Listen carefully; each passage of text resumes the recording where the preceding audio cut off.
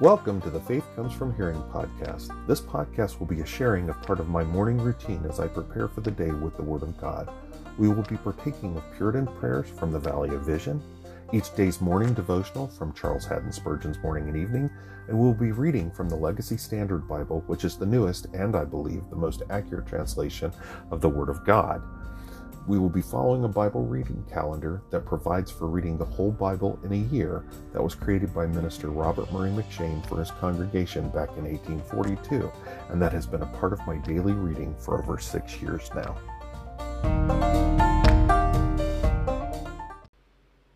Good morning and welcome to the morning segment of the Friday, May 19th episode of the Faith Comes From Hearing podcast.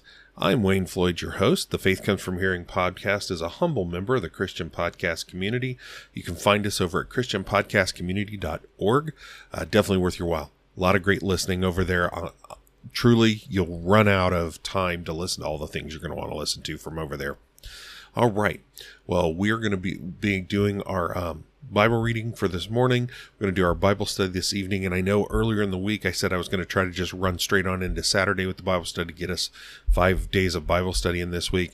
I'm not going to be able to do it. I'm trying to work up a sermon as well as prepare a Sunday school class. So I've got to have the extra time. So we will pick back up. We're going to do our Bible study tonight, and then we will finish up this section, God willing, Monday evening, and move on to the next section in the Gospel of John. So let's go ahead and let's get started with our morning segment. Let's go ahead and open up with the 6-day morning prayer. It's called the Gospel. Let's pray. O thou most high, Creator of the ends of the earth, Governor of the universe, Judge of all men, Head of the church, Savior of sinners, thy greatness is unsearchable, thy goodness infinite, thy compassions unfailing, thy providence boundless, thy mercies ever new. We bless thee for the words of salvation. How important, suitable, encouraging are the doctrines, promises, and invitations of the gospel of peace. We are lost, but in it thou hast presented to us a full, free, and eternal salvation. Weak, but here we learn that help is found in one that is mighty. Poor, but in him we discover unsearchable riches. Blind, but we find he has treasures of wisdom and knowledge. We thank thee for thy unspeakable gift. Thy Son is our only refuge, foundation, hope, confidence. We depend upon his death, rest in his righteousness, desire to bear his image. May his glory fill our minds, his love reign in our affections, his cross inflame us with ardor. Let us as Christians fill our various situations in life, escape the snares to which they expose us, discharge the duties that arise from our circumstances, enjoy with moderation their advantages, improve with diligence their usefulness, and may every place and company we are in be benefited by us. Amen. All right. And our morning devotion this morning from Spurgeon's Morning and Evening is from Ecclesiastes 10:7. I have seen servants upon horses and princes walking as servants upon the earth. Upstarts frequently usurp the highest places, while the truly great pine is obscurity. This is a riddle in providence, whose solution will one day gladden the hearts of the upright. But it is so common a fact that none of us should murmur if it should fall to our own lot.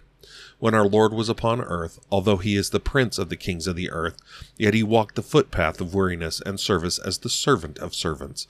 What wonder is it if his followers, who are princes of the blood, should also be looked down upon as inferior and contemptible persons? The world is upside down, and therefore the first are last, and the last first. See how the servile sons of Satan lord it in the earth. What a high horse they ride, how they lift up their horn on high. Haman is in the court, while Mordecai sits in the gate. David wanders on the mountains, while Saul reigns in state. Elijah is complaining in the cave, while Jezebel is boasting in the palace. Yet who would wish to take the place of the proud rebels? And who, on the other hand, might not envy the despised saints? When the wheel turns, those who are lowest rise, and the highest sink. Patience then, believer, eternity will right the wrongs of time. Let us not fall into the error of letting our passions and carnal appetites ride in triumph, while our nobler powers walk in the dust. Grace must reign as a prince, and make the members of the body instruments of righteousness. The Holy Spirit loves order, and he therefore sets our powers and faculties in due rank and place, giving the highest room to those spiritual faculties which link us with the great King.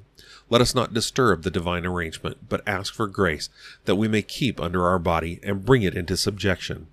We were not new created to allow our passions to rule over us, but that we as kings may reign in Christ Jesus over the triple kingdom of spirit, soul, and body to the glory of God the Father.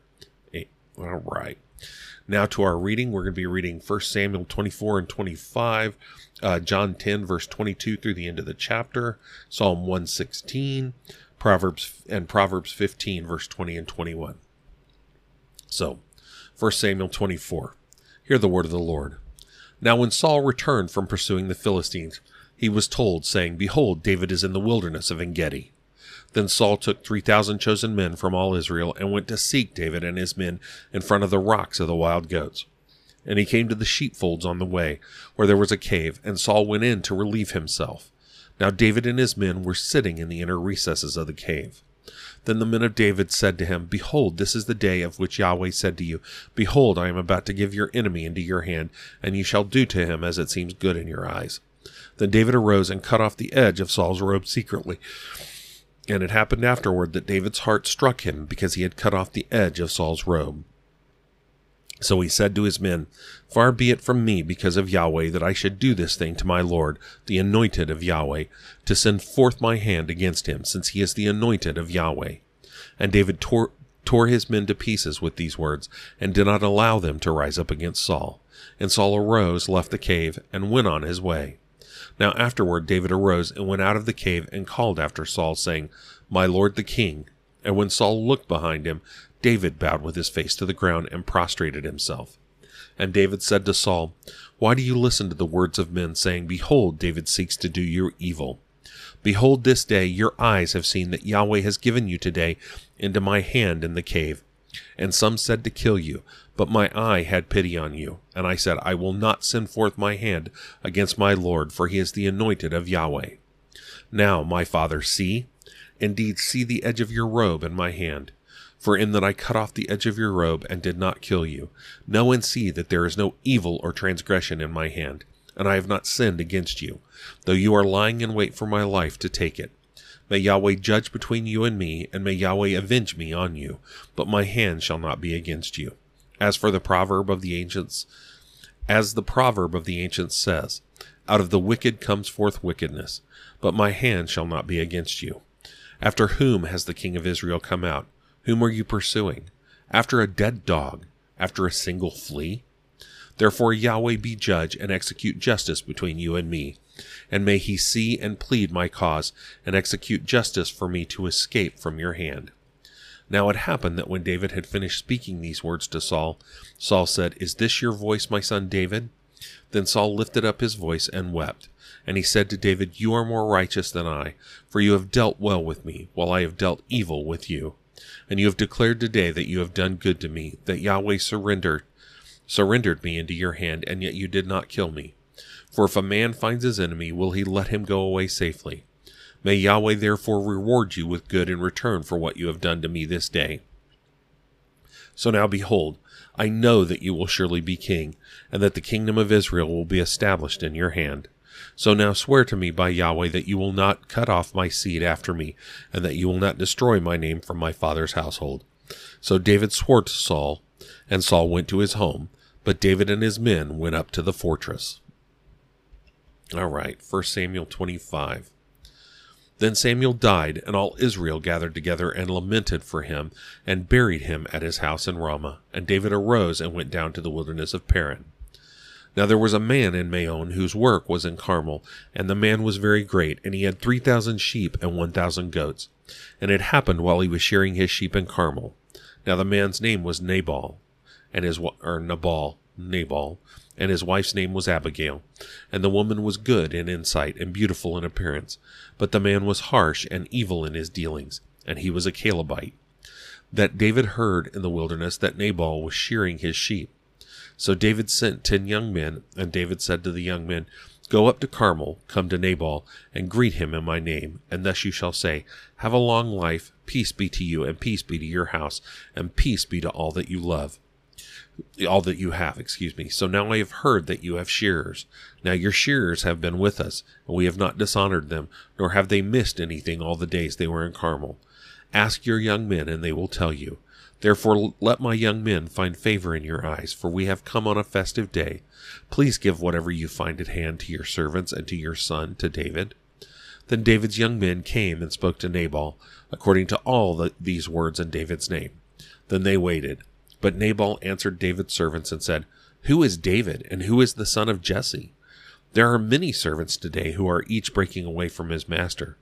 Shall I then take my bread and my water and my meat that I have slaughtered for my shearers, and give it to men whose origin I do not know? So David's young men went back on their way and returned, and they came and told him according to all these words. Then David said to his men, Each of you gird on his sword. So each man girded on his sword, and David also girded on his sword, and about 400 men went up behind David, and 200 stayed with the baggage.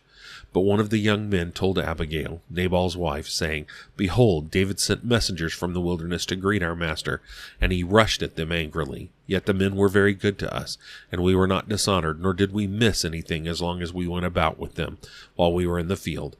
They were a wall to us both by night and by day, all the time we were with them shepherding the sheep. So now know and see what you should do, for evil is decided against our master and against all his household, and he is such a vile man that no one can speak to him. Then Abigail hurried and took 200 loaves of bread and 2 jugs of wine, and 5 sheep already prepared, and 5 seahs of roasted grain, and 100 clusters of raisins, and 200 cakes of figs, and loaded them on donkeys. Then she said to her young men, Go on before me, behold, I am coming after you. But she did not tell her husband Nabal. So it was happening as she was riding on her donkey and coming down by the hidden part of the mountain, that behold, David and his men were coming down toward her, and she met them. Now David had said, Surely for a lie I have guarded all that this man has in the wilderness, so that nothing so that nothing was missed of all that belonged to him, and he has returned me evil for good. May God do so to the enemies of David, and more also, if by morning I leave as much as one male of any who belong to him. Then Abigail saw David, so she hurried and dismounted from her donkey, and fell on her face before David, and bowed herself to the ground. And she fell at his feet, and said, On me alone, my lord, be the blame, and please let your maidservant speak in your ears, and listen to the words of your maidservant. Please do not let my lord pay attention to this vile man, Nabal, for as his name is, so is he. Nabal is his name, and wicked foolishness is with him. But I, your maidservant, did not see the young men of my lord whom you sent. So now, my lord, as Yahweh lives and as your soul lives, since Yahweh has restrained you from shedding blood and from saving yourself by your own hand, so now let your enemies and those who seek evil against my lord be as Nabal. So now let this gift which your servant woman has brought to my lord be given to the young men who went about with my lord. Please forgive the transgression of your maidservant, for Yahweh will certainly make for my lord an enduring house, because my lord is fighting the battles of Yahweh, and evil will not be found in you all your days. And should anyone rise up to pursue you and to seek your life, then the life of my lord shall be bound in the bundle of the living with Yahweh your God. But the lives of your enemies he will sling out as from the hollow of a sling. And it will be that when Yahweh does for my lord according to all the good that he has spoken concerning you, and appoints you ruler over Israel, then this will not cause stumbling or a troubled heart to my lord, both by having shed blood without cause, and by my lord having saved himself.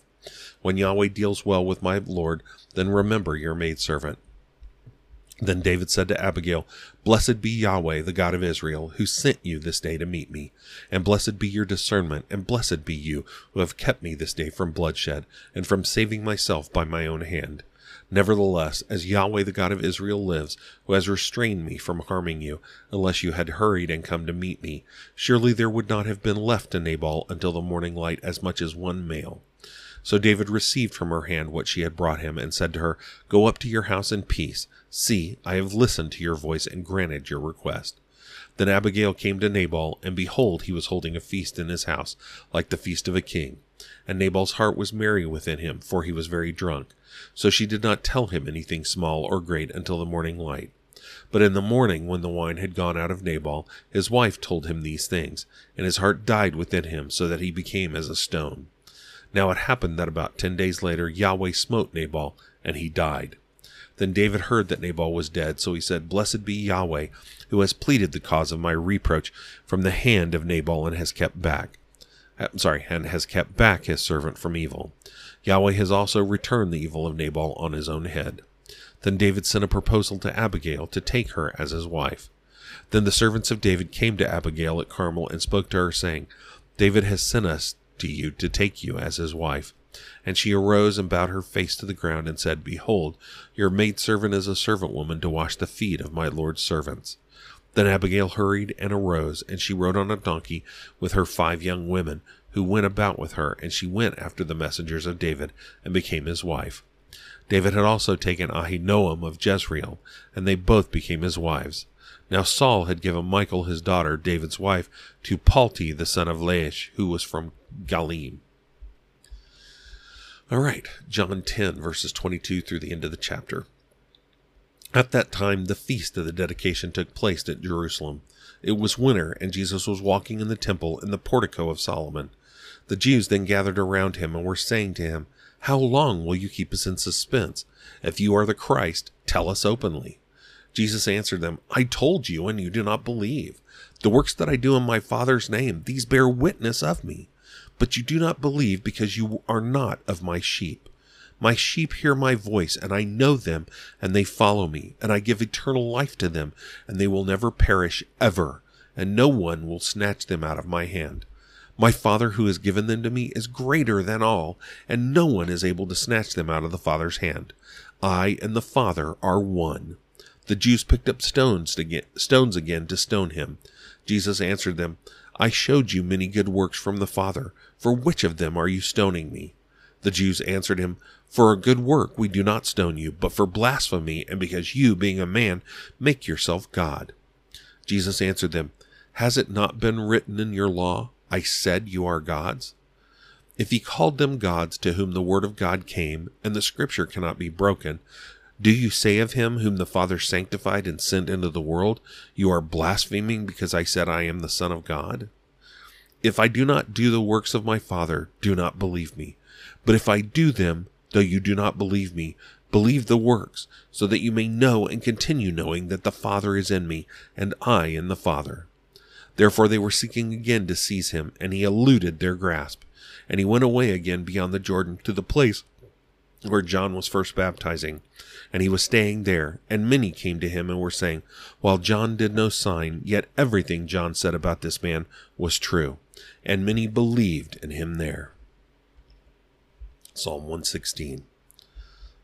I love Yahweh because he hears my voice and my supplications, because he has inclined his ear to me, so I shall call upon him in all my days. The cords of death encompassed me, and the distresses of Sheol found me. I found distress and sorrow. Then I called upon the name of Yahweh. O Yahweh, I beseech you, provide my soul escape. Gracious is Yahweh and righteous, and our God is compassionate. Yahweh keeps the simple. I was brought low, and he saved me. Return to your rest, O my soul, for Yahweh has dealt bountifully with you, for you have rescued my soul from death, my eyes from tears, my feet from stumbling. I shall walk before Yahweh in the land of the living. I believed when I said, I am greatly afflicted. I said in my alarm, all men are liars. What shall I give to Yahweh in return for all his bountiful dealings with me? I shall lift up the cup of salvation and call upon the name of Yahweh. I shall pay my vows to Yahweh. O may it be in the presence of all his people. Precious in the sight of Yahweh is the death of his holy ones. O Yahweh, surely I am your slave. I am your slave, the son of your maidservant. You have loosed my bonds. To you I shall offer a sacrifice of thanksgiving, and call upon the name of Yahweh. I shall pay my vows to Yahweh. O may it be in the presence of all his people, in the courts of the house of Yahweh, in the midst of you, O Jerusalem. Praise Yah. And finally, Proverbs 15, verses 20 and 21. A wise son makes a father glad, but a foolish man despises his mother. Folly is gladness to him who lacks a heart of wisdom, but a man of discernment walks straight. All right. Well, that is our reading for this morning. I thank you for spending this time with me. I continue to pray that this will help you to stay in the Word, to abide in the Word, to continue in the Word, as our Bible study has been talking about over the last couple of nights, in that pathway to freedom. I hope you have a wonderful day. I would continue to implore you to do all that you do for the glory of God, and I hope to see you for the evening segment. Let's go ahead and close out in prayer. We're going to close out with one called Living for Jesus. Let's pray. O Savior of sinners, thy name is excellent, thy glory high, thy compassions unfailing, thy condescension wonderful, thy mercy tender.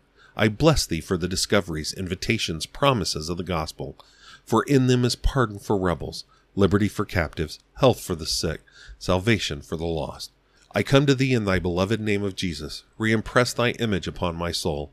Raise me above the smiles and frowns of the world, regarding it as a light thing to be judged by men. May thy approbation be my only aim, thy word my one rule. Make me to abhor that which grieves thy Holy Spirit, to suspect consolations of a worldly nature, to shun a careless way of life, to reprove evil, to instruct with meekness those who oppose me, to be gentle and patient towards all men, to be not only a professor, but an example of the gospel, displaying in every relation, office, condition, its excellency, loveliness, and advantages. How little have I illustrated my principles and improved my privileges. How seldom I served my generation. How often have I injured and not recommended my Redeemer. How few are those blessed through me. In many things I have offended, and all come short of thy glory. Pardon my iniquity, for it is great. Amen. All right, again, thank you for spending this time with me this morning, and I hope to see you for the evening segment. Have a good one. God bless.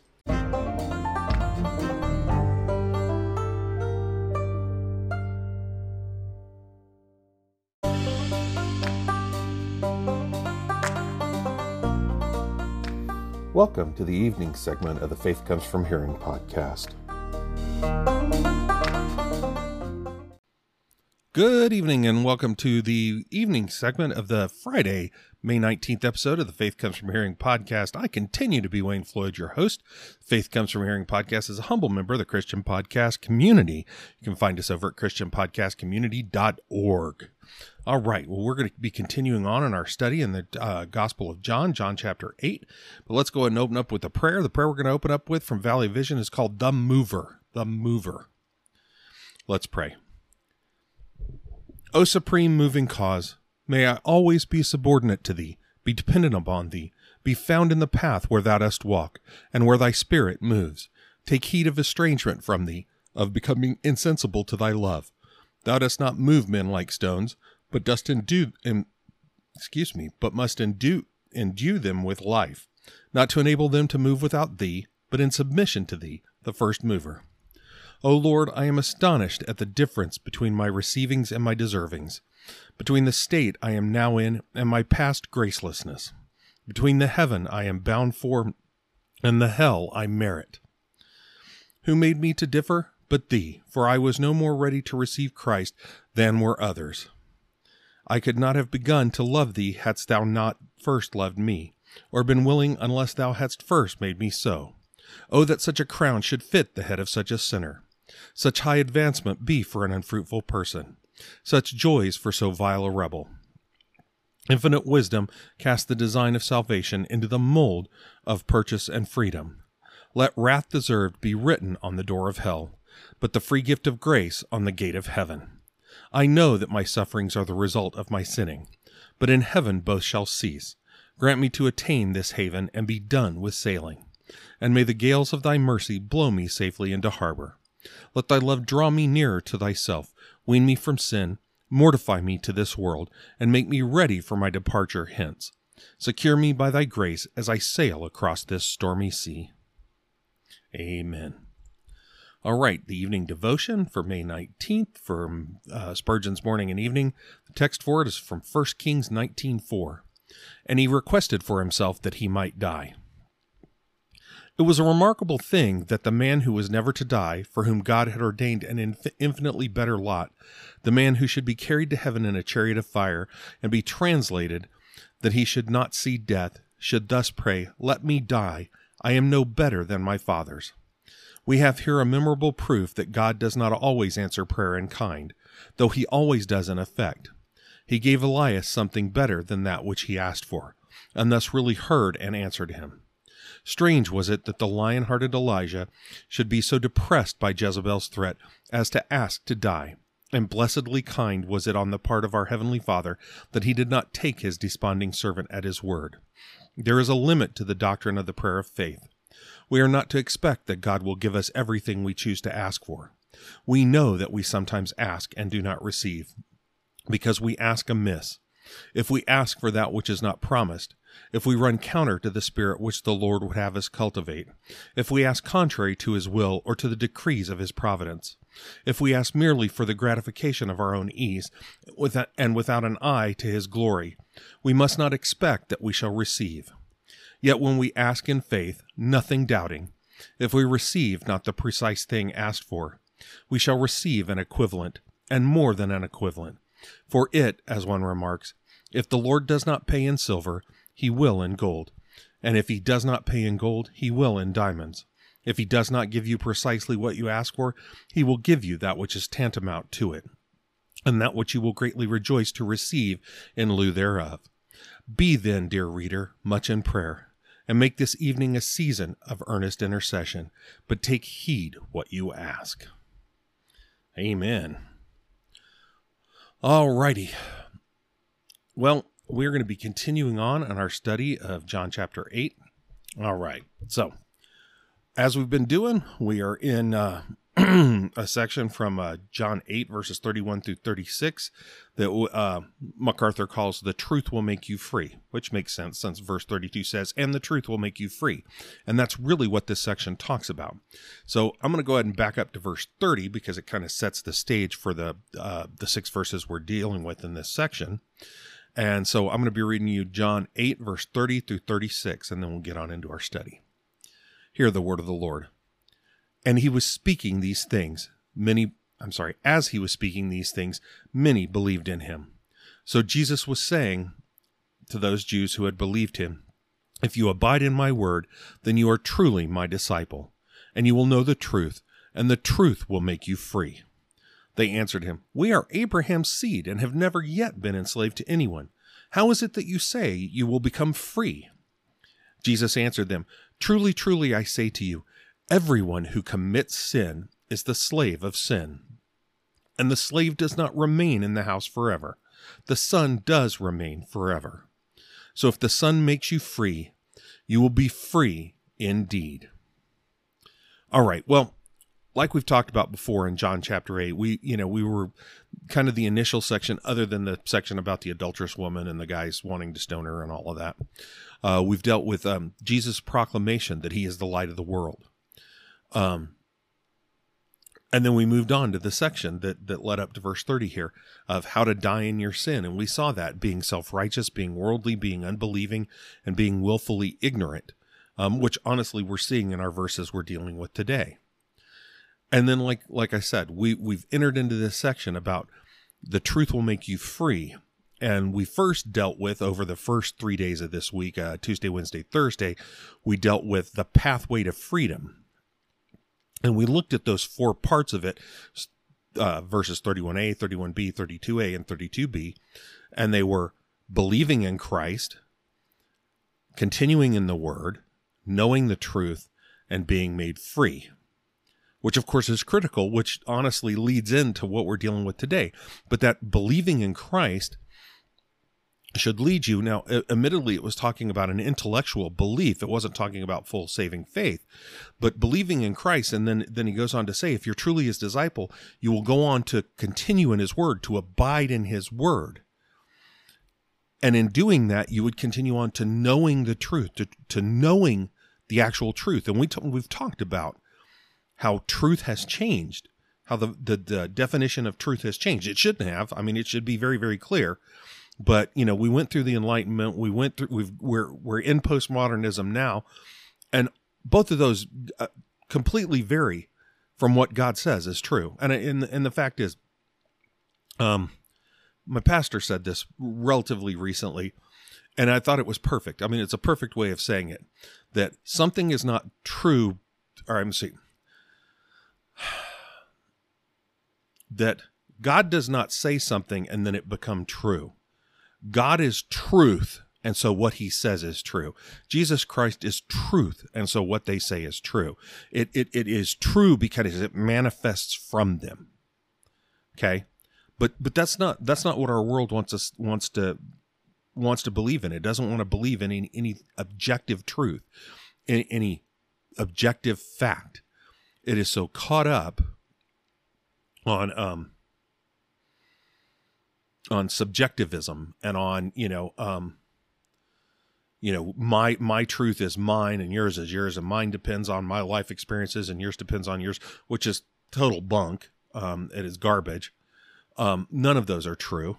But that's the thing, we run into that. But then, like I said, you're believing in Christ and continuing in the Word, and so you come to knowing the truth, and in knowing that truth, you're made free. Like it said, and the truth will make you free, verse 32b. Which leads into our section today, verses 33 and 34. And MacArthur calls this the pretense of freedom. So we've been talking about the pathway to freedom. Here's the pretense of freedom. And listen to this. They answered him. So this is the Jews, okay? And we're going to talk about that for a minute. But they answered him, "We are Abraham's seed and have never yet been enslaved to anyone. How is it that you say you will become free?" And Jesus answered them, "Truly, truly, I say to you, everyone who commits sin is the slave of sin." So let's back up. They answered him. So we're talking about the Jews then again. Remember, so Jesus was saying to those Jews who had believed him, that's verse 31. So this is the same people. So they answered him from what he had said.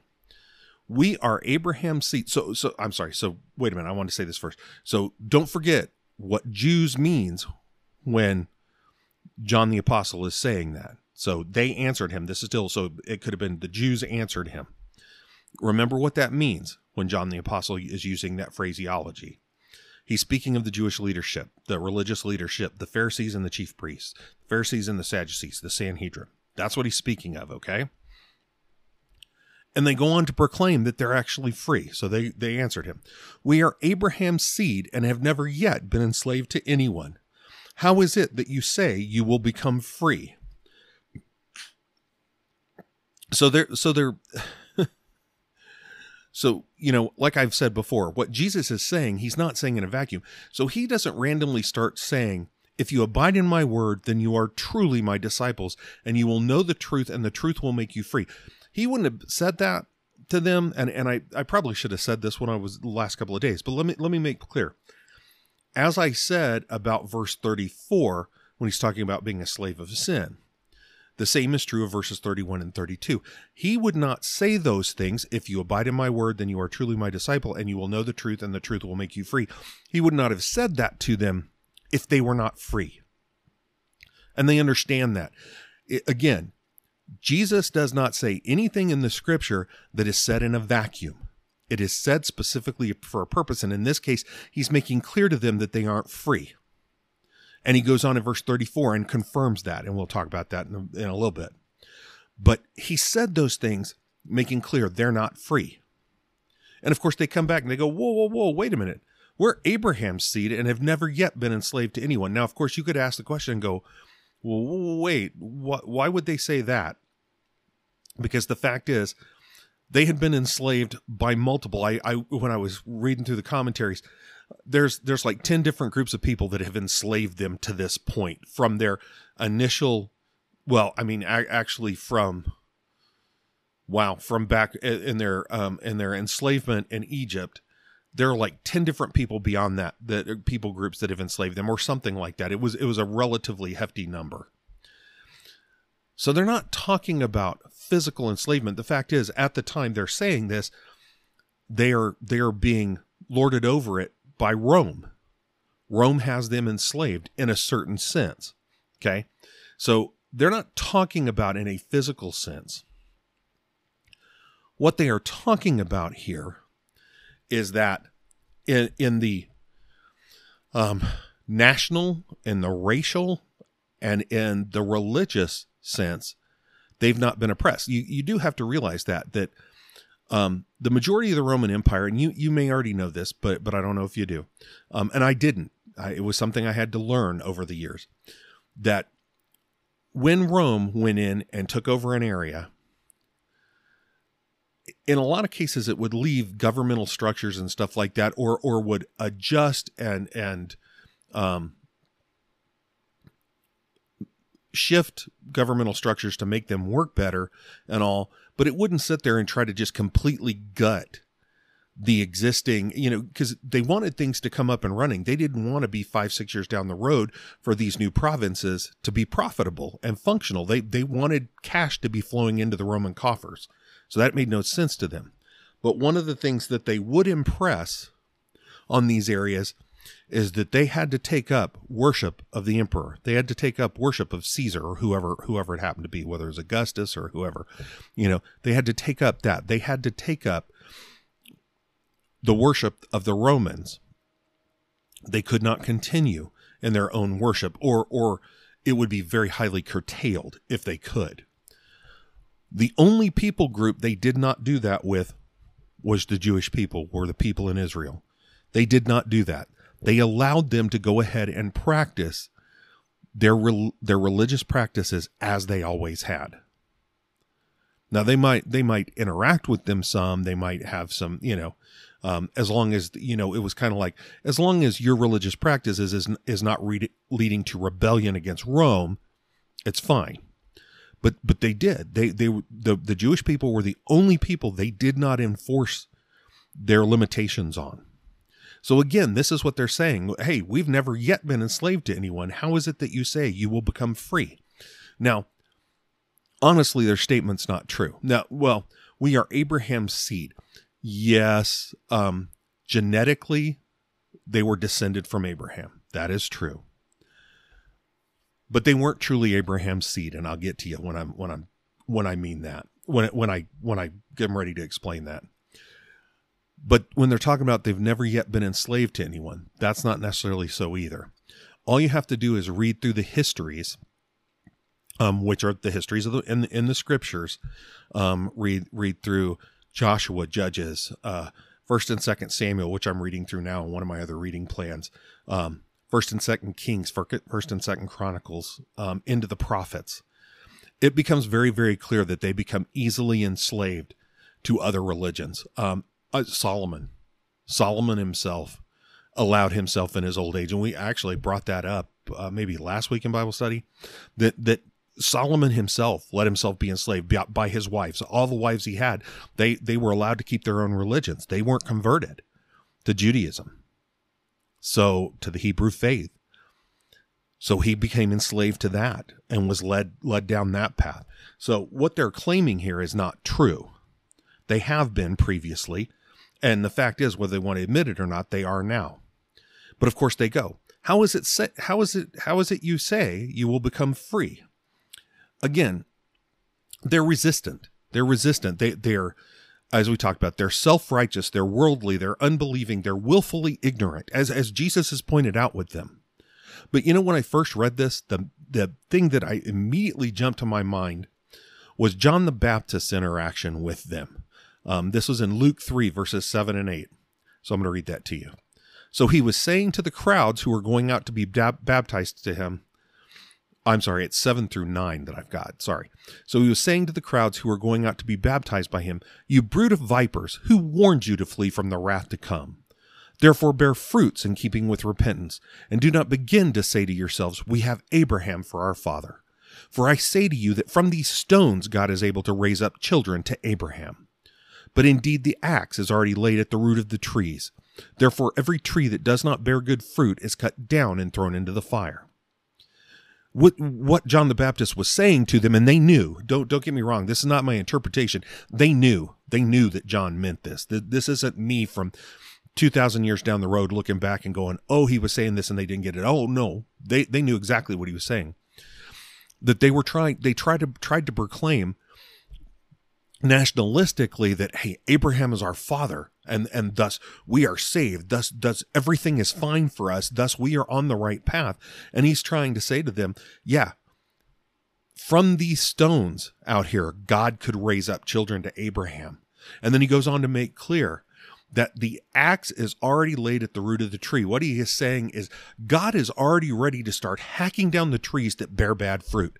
Basically pointing out, if you're not bearing the true fruit of saving faith in God, saving faith in Jesus Christ, he is going to hack you down and throw you into the fire. Well, Jesus is basically saying the same thing here, and they're trying to come back up again. We are Abraham's seed. Again, like I said, genetically, yes, they were. They descended from Abraham. But they were not truly Abraham's seed in a full sense. And what I mean by that is that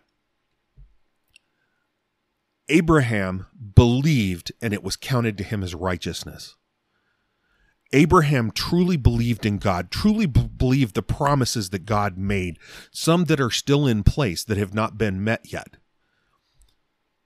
He believed to the point where he was willing to sacrifice his son if it was necessary. Was willing to sacrifice Isaac. So he bore, as flawed as he was, so don't ever think Abraham was perfect or Isaac was perfect or Jacob was. Believe me, those three forefathers were not. Okay, they had enough of their issues. If you read through, the Pentateuch, the first 5 books, particularly Genesis, it becomes very clear that they were anything but perfect. But it is very, very clear that they tended to think what was happening here in the first century and what starts happening within the Christian church is Judaizers run around and start telling the church, well, you've got to be circumcised, because they're trying to say circumcision is what indicates that you are truly saved. And without that, you can't be. And of course, Paul and Barnabas and them were going, no, that is not so. And made very, very clear that has nothing to do with it. The physical outward signs have nothing to do with it.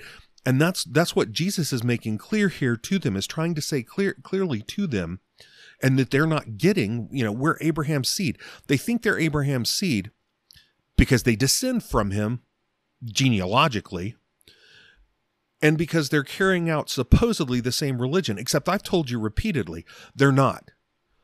They have bastardized what God handed them. They have turned what was something beautiful from God into this hypocritical, nasty, non-functioning, non-true exercise in religion, not true saving faith. So they're not Abraham's seed, no matter what they think. And the Apostle Paul makes clear that there's more to being a true Jew, like we're talking about, than putting on the outward trappings, the outward clothing of it. Romans 2:28 and 29. For he is not a Jew who is one outwardly, nor a circumcision, that which is outward in the flesh. But he is a Jew who is one inwardly, and circumcision is that which is of the heart by the Spirit, not by the letter. And his praise is not from men, but from God. Again, making very, very clear that the faith is not what's on the outside. It's not what you put on the outside to make a show, just like it's not circumcision itself. Again, it was very clear even when Abraham was given the practice of circumcision, that it was to be a reflection of the circumcision of your heart, of the cutting away of the dead, sinful, ugly stuff from your heart. A circumcision of the heart. It was clear even in Abraham's day that that's what that meant. But these folks didn't get it anymore. And honestly, people today don't either. So many people want to run around and put on the outward trappings, the outward clothings of faith, of religion. They don't have a saving faith in Christ. I'm sorry. The fact is, you can grow up in a Christian household. I mean, even a household that your mother and father are truly saved and continue to try to bring you the gospel. That does not magically make you. You are not inherently saved. Fact. You are not inherently saved. It only comes through the work of the Holy Spirit in you to bring you to a place of regeneration and a place of saving faith. And that's what he's trying to say, that there's no outward trappings. I'm sorry, going to church every Sunday and every weekday Bible study kind of thing. Those are the outward trappings. Yes, they should be actions that happen because you have saving faith, but they don't by just doing them doesn't say you have faith, saving faith. They flow out of, they don't delineate. Okay? So that's what he's running into here. These guys are absolutely certain because they do all these things. Well, and they are the religious elite, and they're, genetically, and genealogically descendants of Abraham. Well, we've got it made. Everything's cool. So honestly, they think that gives them a pass to behave however they want to. They still truly believe that they're going to go to heaven, and they're not. Jesus being very clear. So they say all that. They said, "How can you say this?" So Jesus responds, verse 34, Jesus answered them, "Truly, truly, I say to you, everyone who commits sin is the slave of sin." So again, we see the truly, truly. And what have I said about truly, truly? Basically, Jesus is saying, I'm coming at you with the hard truth, and you better sit up and take heed of what I'm about to say, because it is life-altering. It is critical. It is important, and you're going to want to grab hold of this. And then he goes on, I say to you, everyone who commits sin is the slave of sin. Again, he's saying it to them. He's not saying it in a vacuum that, hey, here's a good idea. He's saying that you who commit sin are the slaves of sin. And what is translated here, what gets translated here is commits, and I didn't actually look up the Greek word, but the implication here is showing sin as a life principle. Everyone who lives in sin is the slave of sin. Everyone who sinning, particular sins, overall sins, actually in this case it's really meaning sin as a whole, not specific ones per se. They all pile in together. But that saying that they are slaves of sin. And it's very clear about that. They are slaves of sin. Sin overrules them. Sin directs all they are. Sin saturates them. All you have to do in any way, shape, or form is look back, as ugly a period as it is. Look back at the chattel slavery of the United States. I guess it's mostly the 18th and 19th century, though I think there was some in the 16th or the 17th century as well. But look at what that slavery did to those who were slaves. And I'm not talking specifically the abuse and the beatings and all that, but how their being a slave saturated who they were. And again, I'm not belittling any of it. Please don't misunderstand and mistake me and think, oh, here's white bread trying to come from his white privilege and all that. That's not where I'm coming from. I'm just saying the way that the master controlled and manipulated everything around that slave. That's what Jesus is implying here, is that if you are living in sin, if sin is a core part of your makeup, you are a slave to it, and it directs everything you do. He's making clear to these guys that if this is the case, they're the bad fruit trees that John the Baptist was speaking of. The axe is at the foot of them and is going to chop them down. That they are not. And as I've said before, you can be a slave of Christ or a slave of sin, a slave of Christ or a slave of Satan. But you can't be both, or you can't be an in-between. And believe me, a slave of sin, a slave of Satan, they're the same thing, okay? I'm just saying it two different ways so you understand that these are the same, okay? So he's being really, really clear here that if you're participating in this sin, and again, he's saying it to them because they are. He knows they are sinning constantly. They are sinning against themselves, against the people around them. They're sinning against God.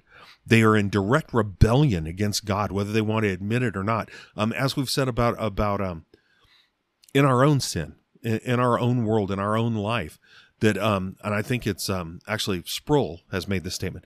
We're in cosmic treason. If we are sinners, if we are not saved, if we are sinning, that is cosmic treason against a just God. These people are living in it. That's what Jesus is saying here.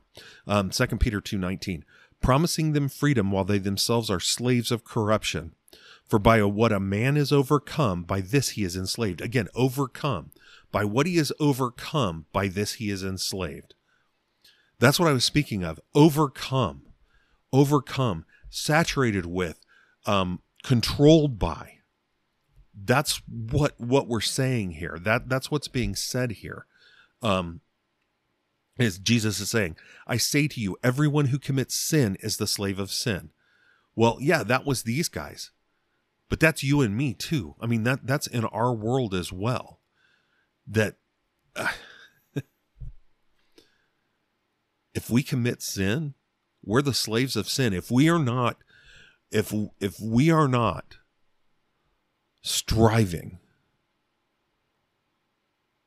to walk the walk of sanctification, if we are not striving down that pathway to freedom, abiding in his word, knowing the truth, being his true disciples, and the truth making us free, then we are slaves of sin. And the only way that we sinners can be freed from sin's grasp and its penalty, is to be united with Jesus Christ.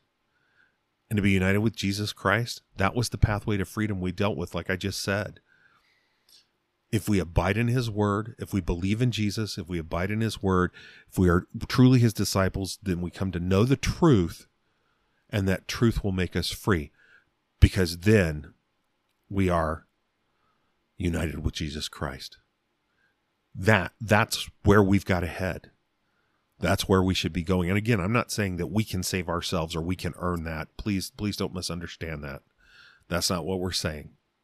What I'm saying here, though, is that that's what that pathway looks like. And that's what these folks are not getting. That's what these Jewish leaders are not getting. They think there's specific things they can do. They think because of their forefathers, and because God gave them the faith before, even though, like I said, they've twisted it, they think that's all that has to happen. And again, he's trying to make clear to them he's trying to show them the hope. He's trying to offer them the hope.